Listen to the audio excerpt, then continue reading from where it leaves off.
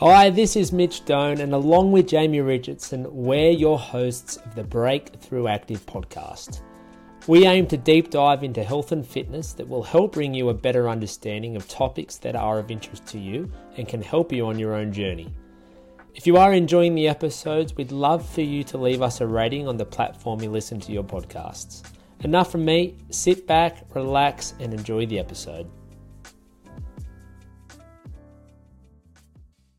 Hello and welcome back to the Breakthrough Active podcast. I'm your host, this is Mitch. It's Thursday morning.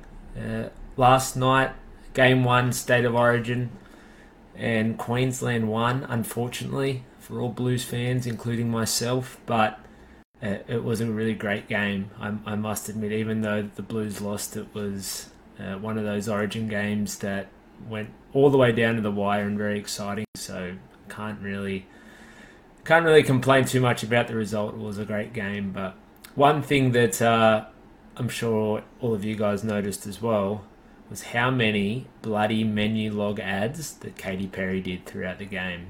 I lost count. It was unbelievable, but I dare say there'll be a lot of people and a lot of Katy Perry fans ordering menu log today. All right, so third and final podcast about intermittent fasting. So what I'm going to be discussing today is, should you try the 16-8 version of intermittent fasting? So I have spoke about it a little bit in the last couple of episodes, but just to rehash quickly what the 16-8 intermittent fasting approach is. Every day, 24 hours, so 16 hours of the day you are fasting, and then the other 8 hours you have your eating window, meaning that you can eat throughout those 8 hours.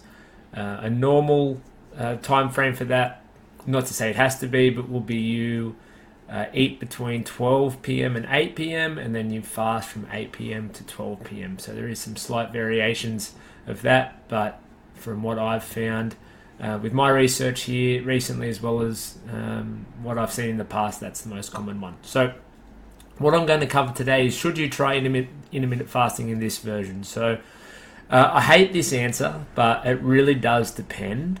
And the reason it does depend is because everyone's different. Everyone has different lifestyles. Everyone has different work schedules. Everyone has different family commitments and social lives. So there's a fair bit you need to consider. So I wanted to compress that into 7 questions that you should ask yourself if you are looking to go down this avenue. And these 7 questions are going to help shed some light on your personal situation to see if it is something that may be effective for you.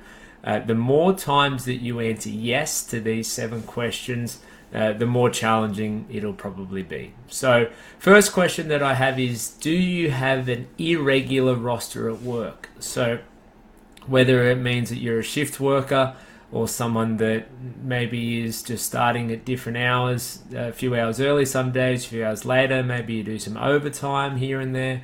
But if you have an irregular roster at work, it's going to make things more challenging. So obviously, one end of the spectrum, you've got someone who might do a 8 till 4 every day and is very steady and very routine based with their work.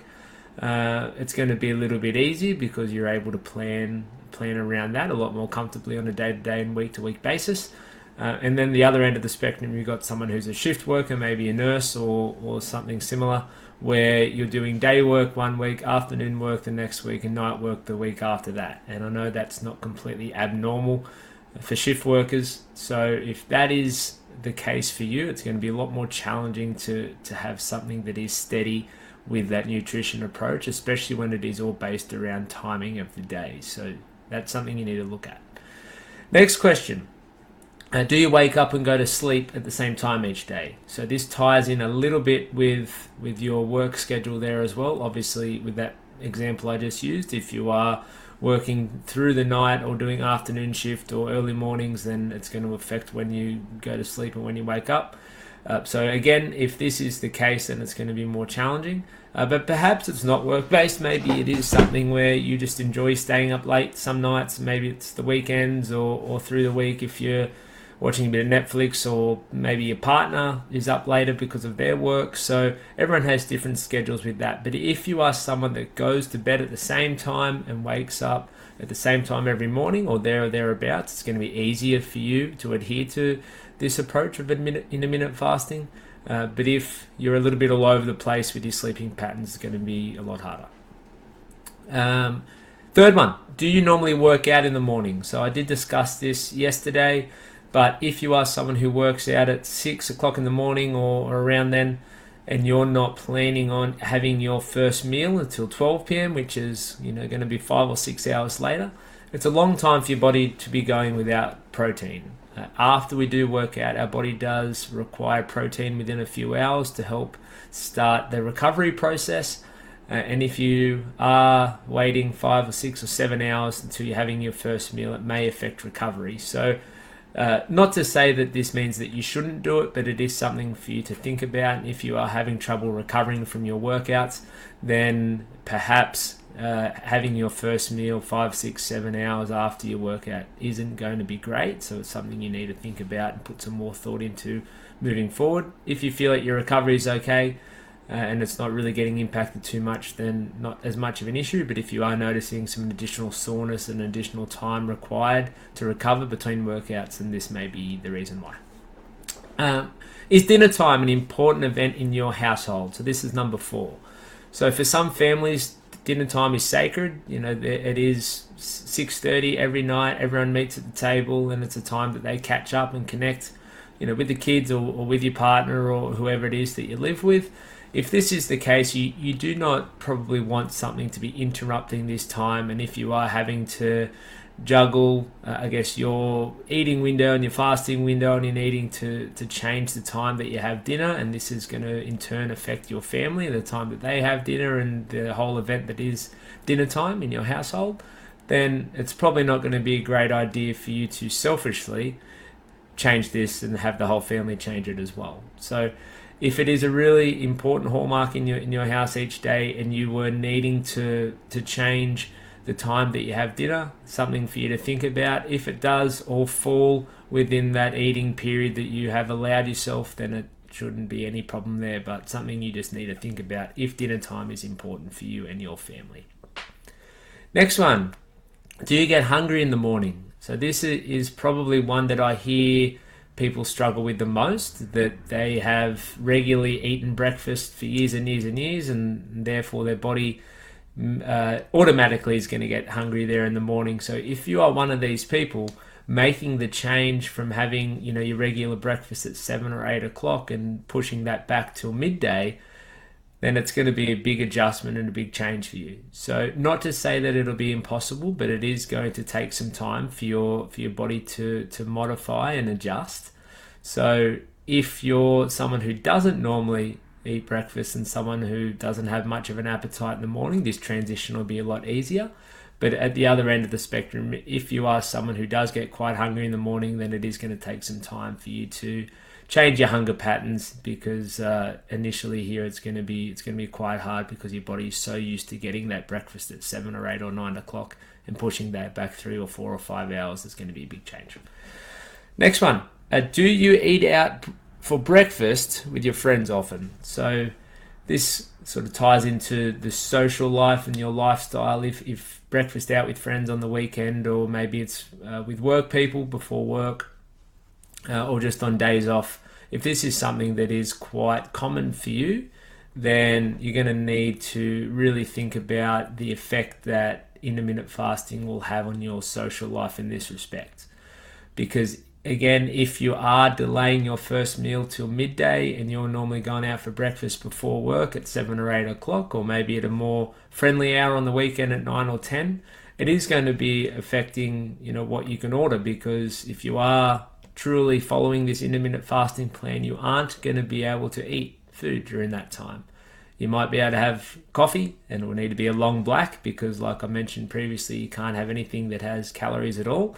So if you are going out for breakfast, you would either have to skip the whole breakfast event in general, or you can be the one sitting there having just a coffee instead of something to eat. So something to consider if you are very social, especially in the mornings there, whether it be before work or on your days off there for brekkie.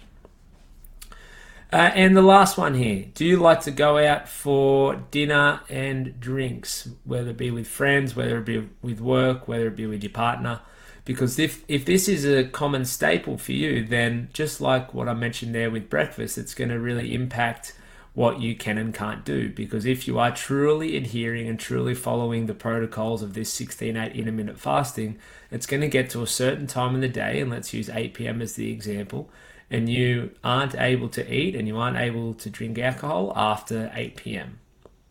So obviously there can be times, whether it's once a year or twice a year or very, very rarely, where you are not complying with this. But if it is a regular thing and every week or once a fortnight or a few times a week, you are going out for dinner, and perhaps it's a later reservation at 7 or 8 o'clock, and you're having some drinks, and after dinner you decide to go on to another bar and have a few more drinks, then you aren't following what it means to be intermittent fasting, and this is going to impact on the whole reason why you're doing it in the first place. So if you're someone that's very social in the evenings and you want to continue that social life and not really willing or wanting to make that change, then this is really something you need to think about and ask yourself, is the trade-off worth it? Because we can't have our cake and eat it too, so to speak. There needs to be some changes you make, and if this is one of them, then you need to think long and hard about it to think if it is going to be something you're going to be able to see yourself doing long term.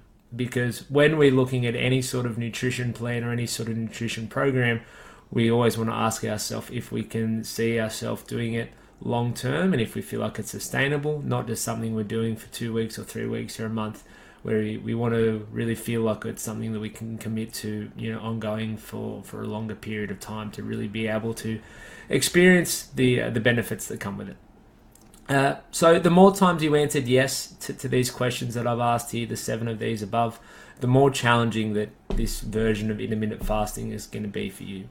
So I would challenge you to really think about these 7 if you are someone who's considering doing it, and even just write them down, yes or no, and then sort of break it down from there, and you can explore different avenues based off the questions that I've asked here. Not to say that it's impossible, but it will require more change if you are someone who has answered yes to a few of those questions here above. It just means you need to think long and hard to determine if it's something that you do want to change and ultimately make some lifestyle changes based around this, if you are wanting to do intermittent fasting. So a lot to unpack there. So like I mentioned, write down those questions, answer yes or no, and then that's going to make it a little bit easier for you to really see if it's something that's going to be good for you moving forward. So hope this helps. Until the next one, guys, have a great day, and I'll talk to you soon.